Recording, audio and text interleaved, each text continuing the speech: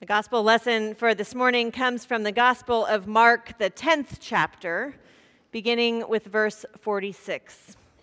So listen now for the word of God.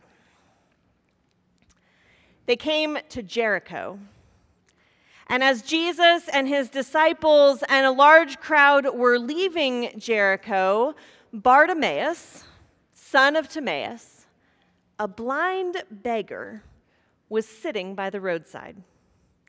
When he heard that it was Jesus of Nazareth, he began to shout and say, "Jesus, Son of David, have mercy on me." And many sternly ordered him to be quiet. But he cried out even more loudly, "Jesus, Son of David, have mercy on me." And Jesus stood still and said, "Call him here." And so they called the blind man, saying to him, "Take heart, get up, he is calling you." And throwing off his cloak, he sprang up and came to Jesus, and Jesus said to him, "What do you want me to do?"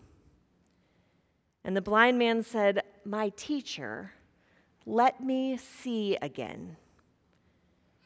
Jesus said to him, "Go, your faith has made you well." And immediately he regained his sight and followed him on the way. This is the word of God for the people of God. Thanks be to God. Will you pray with me?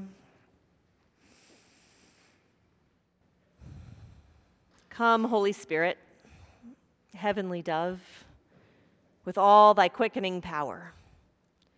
Come, shed abroad a Savior's love that it may kindle ours. May the words of my mouth and the meditations of all our hearts be acceptable in your sight, O Lord, our rock and our Redeemer. Amen.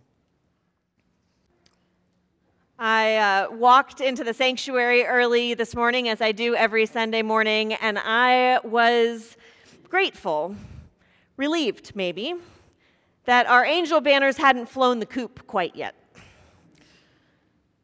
We spent 4 weeks in December waiting with anxious anticipation for the birth of Jesus, because the whole Advent season, right, is about waiting and watching for God to draw near to us. And then Christmas Eve arrives. That moment of anticipation is finally here. God is with us. Emmanuel, God with us, is literally with us. New life is right before our very eyes. And every year we get to celebrate the miracle of Christmas, that God came to earth and chose to be like us. And the angels sing, and we sing, and it is beautiful and mysterious and holy. And just like that, the holiday's over, and it's January. And even though there are a few decorations in the sanctuary for this one last Sunday, I don't know if you have noticed, but the rest of the world has moved on. Life is back to normal, whatever normal is. The God that was visible in manger scenes and front yards and Christmas lights on houses and music on the radio has faded. The kids are back to school, thanks be to God. And all those projects that you put off until January and said, "I'll circle back to them in the new year," they've come to roost. The stores have removed all evidence that Christmas ever happened. I am ashamed to admit that I was in Target on Christmas Eve, and if you were in Target on Christmas Eve, you know that it was time for Valentine's Day. So the question is, now what?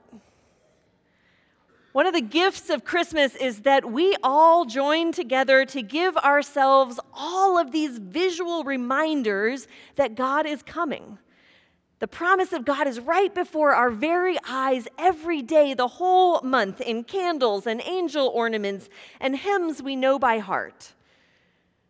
But then we put all of those decorations back in the box until next year. And what we're left with is faith. A trust that God is always drawing near to us, whether the tinsel is hanging or not. Of all the ways that God could choose to be in relationship with us, God chose to be born among us as Jesus the Christ, the Word made flesh. And just like the Christmas season ends, Jesus doesn't stay a baby forever. He grows up and studies in the temple and is baptized, as Amanda reminded us this morning. He becomes a teacher and a healer, and people recognize him as the Messiah. He pays attention to the brokenhearted and the afflicted. He shows the depth of God's love with every step of his life. God comes to us in a way that we can see and touch and hear and embrace. God draws near to us in Christ. That's what the incarnation is all about. But the post-Christmas question for us is, if God draws near to us, then how will we respond? My suspicion is that most of us are here seeking something beyond ourselves. I come to church on a Sunday morning not just to see friends or because it's the right thing to do on a Sunday, or in my case, because I'm paid to be here. I come to worship on Sundays with the hope and the prayer that I might encounter God, that I might experience something holy, something beyond myself, something that assures me that God's love and mercy and grace are true, and they're for me, and they're for you. But being here, for all of us, is an act of faith. Because Jesus isn't visible for us in the way that he was for the shepherds or the magi or the disciples or the crowd on the road. We can't see Jesus the way they could. So today we get to learn from Bartimaeus, because Bartimaeus couldn't see Jesus either. We don't know a whole lot about Bartimaeus. For those of you who are Bible scholars, we know that he was someone's son. His name, Bartimaeus, isn't actually his name. It's a reminder of his family. Bar is the Hebrew word for son, so Bartimaeus means son of Timaeus. And yet, despite being somebody's son, his family is nowhere to be found in this story. We know that Bartimaeus was blind, but that he hadn't always been blind. Something had happened in his life that had altered his ability to see. And whatever it was, it pushed him out to the margins. He's sitting at the edge of the city of Jericho, a beggar. He spends his life relying on other people's mercy to survive, and he's not afraid to ask for what he needs. Maybe someone helped make him one of those cardboard signs that says, blind, homeless, hungry, please help. And my guess is that as many people walked by him without seeing him as those of us who divert our eye contact when we see a panhandler at an intersection on a random Tuesday. Enough people took notice of him that he was able to navigate the world, a world that forgets people like him, and we can assume that life was hard. We know one more thing. We know that he knew about Jesus of Nazareth, and he believed somewhere in his heart that Jesus could help him see. Something in his life led him to believe that Jesus would care about him. See, Bartimaeus was a man of faith. Not faith as a series of dogmatic beliefs, but faith as an active trust in a God that loves him and draws near to him. And on that particular day, Bartimaeus got what he had hoped for, because Jesus was departing Jericho for Jerusalem, and this crowd was passing by. The dirt from their trotting feet was surely getting kicked up into his face as he sat at the edge of the city, and Bartimaeus couldn't see where, but he could hear people talking about Jesus. And he believed that Jesus was coming closer, that God was somehow drawing near to him. We get this image of faith in action because something in that moment stirred in Bartimaeus' heart. You can imagine the scene, right? Bartimaeus, blind beggar, edge of the city, crying out obnoxiously to a crowd of people, "Son of David, have mercy on me." It looks like he is just crying out to the crowd. And people tried to silence him, and he doubles down even louder, willing to embarrass himself for the sake of his faith. But his cry appealed to Jesus. On a human level, they were both someone's son, the son of Timaeus crying out to the son of David. And his cry appealed to Jesus because Jesus wasn't just anybody's son. Bartimaeus believed that Jesus was the Messiah. His response put his faith on the line, on full display before the crowd, and God showed up. Jesus, who was on his way, who had turned his heart toward Jerusalem and toward the cross, stopped. The God who seeks us in Christ does not pass us by when we seek God in return. And so Jesus called for Bartimaeus, and Bartimaeus jumped up with joy, and he asked him, "What do you want me to do for you?" And drawing near to Jesus in faith, he said, "My teacher, let me see."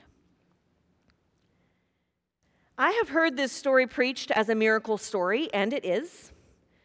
Jesus saw Bartimaeus, and because of Bartimaeus' encounter with Jesus, Bartimaeus could see again. I can't explain it. I believe it to be true that the one who came to restore sight to the blind did so before the crowd's very eyes. But in Jesus' own words, the real miracle here was not that Jesus restored Bartimaeus' sight. The real miracle here is that Bartimaeus has faith. Jesus says his faith has made him well. His faith led him to draw near to the God who had drawn near to him. His faith helped him to see and know God. As we kick off a new year and a new sermon series that we're calling Faith Fundamentals, we're going to take on a variety of theological questions right alongside our confirmation class. And today we start at the top with this fundamental question: what is faith? If you were in the faith development class this morning, we asked that very question and we came to no concise definition. But here we go. Hebrews, that Emma read for us this morning, Hebrews says that faith is the assurance of things hoped for, the conviction of things not seen. And then the whole next chapter of Hebrews points to the ways that those throughout Scripture, from Abraham to Moses to David and Samuel and the prophets, how they trusted and drew near to God, even when all hope seemed lost, even when they felt forgotten, even when they weren't sure.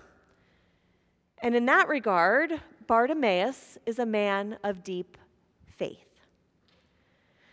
But Bartimaeus also knew that faith isn't something that you have, an object that you can stick in your purse or stash in your bedside table and pull out when you need it. Faith is something that you live. It's an active response to God's promises to us. 20th century preacher William Sloane Coffin puts it this way. He says that faith is recognizing that if at Christmas Jesus came to be like us, it was so that we might become more like him. Listen to that again. Faith is recognizing that if at Christmas Jesus became like us, it was so that we might become more like him.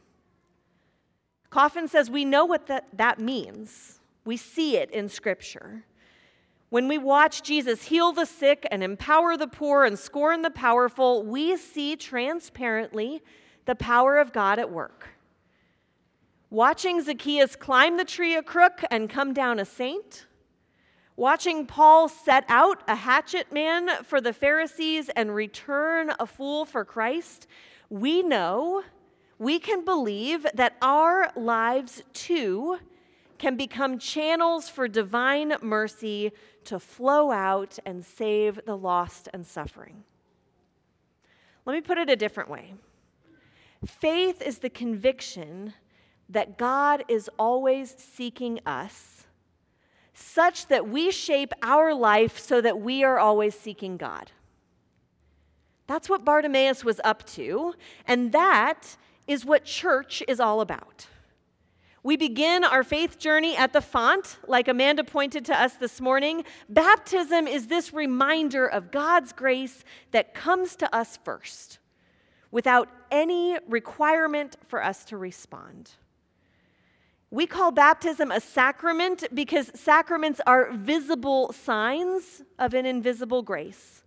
It's that visual reminder for us that God seeks us as we watch the water drip down someone's brow.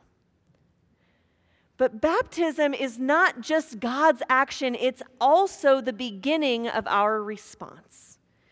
Everything that flows from our life together is about shaping our life so that we are seeking the God who is seeking us. And that takes on different looks in different stages of life. As children, we hear about the stories of the Bible that show us what God's love looks like. You have to learn it from somewhere. As youth, it becomes about asking real questions and unpacking how our lives might be changed if we choose a relationship with Christ. As adults, it's about shaping our faith with worship and study together, and then trying to reflect that divine mercy and love in our marriages and how we parent our children, how we treat our neighbors who disagree with us and make business decisions and invest our resources and spend our time. For all of us, it's about crying out to God, "Let me see," with the conviction that God's love and mercy and grace can be made visible as the kingdom of God unfolds out in the world and in our very lives.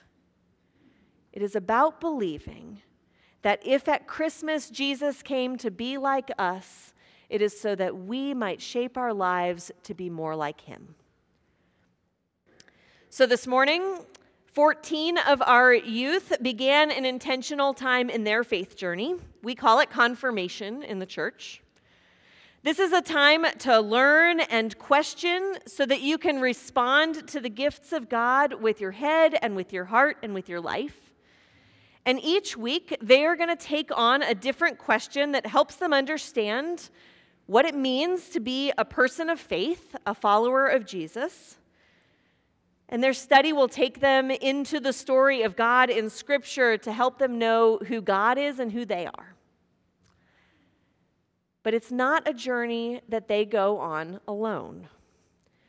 Confirmation is a chance to walk alongside other people in faith, not just characters in the Bible, but living, breathing disciples in the congregation like each and every one of you.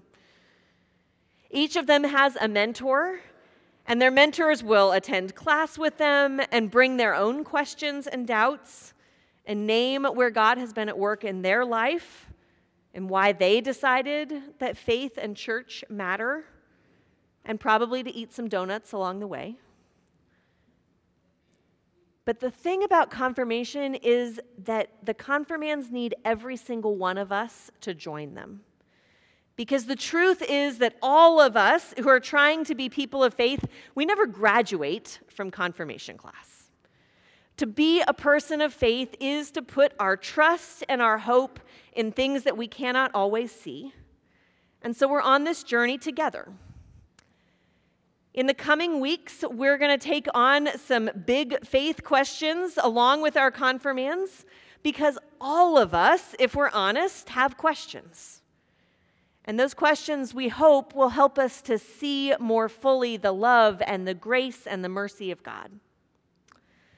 So whether you're a confirmand who's marking one of your church attendance Sundays off your list, I know it's a requirement, or a confirmation mentor who came to kick off Sunday school with them this week, or maybe this is the first time you're hearing that a confirmation class is even a thing.